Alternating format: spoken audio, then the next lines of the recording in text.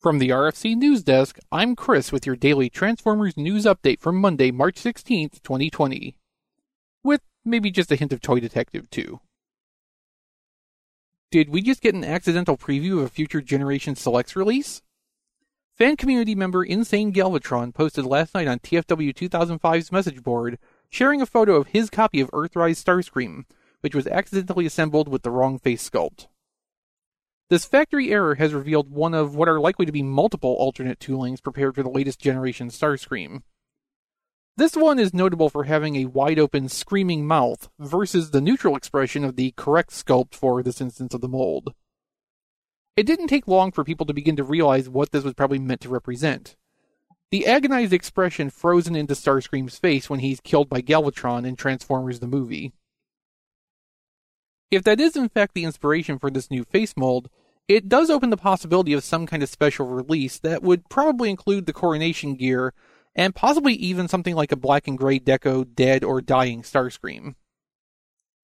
Why would they do something like this, potentially, instead of releasing one more random other Seeker character redeco? Until now, official coronation accessories for Starscream toys have been largely limited to Masterpiece, though Starscream's crown on its own has been represented in different capacities in at least a couple of Generations releases. That and the prospect of releasing a dead or dying colored Starscream are both pretty unique opportunities within the context of Generations. Plus, let's remember, Galvatron is on the Earthrise box art, and we strongly believe every identifiable character in that art will have a toy by the end of the War for Cybertron trilogy.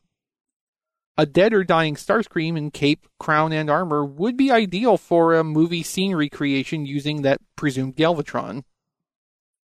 But for now, expectations should be tempered. This wouldn't be the first alternate head sculpt we've ended up seeing for a toy that then goes without ever getting used on a retail release. As Rob and I noted in episode 1 of our Toy Detectives podcast, it's easier to add any extra parts when the mold is first being cut, rather than going back later to do it. This face might exist only as a just-in-case measure, with no plans for being used actually existing right now at all. Or Thundercracker or Skywarp might come along with a dead-faced expression of dull surprise. The possibilities are actually quite extensive. But with our current Transformers team, some kind of coronation scene Starscream release doesn't seem so far-fetched.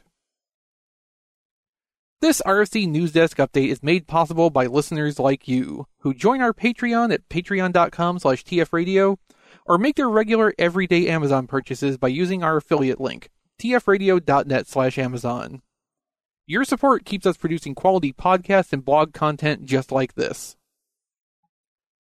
Visit tfradio.net for more Transformers news updates, and join us live every Wednesday for Radio Free Cybertron at tfradio.net/live. And you can chat with us all week long on our Discord server at tfradio.net/discord. I'm Chris, and this has been your daily Transformers news update from the RFC News Desk.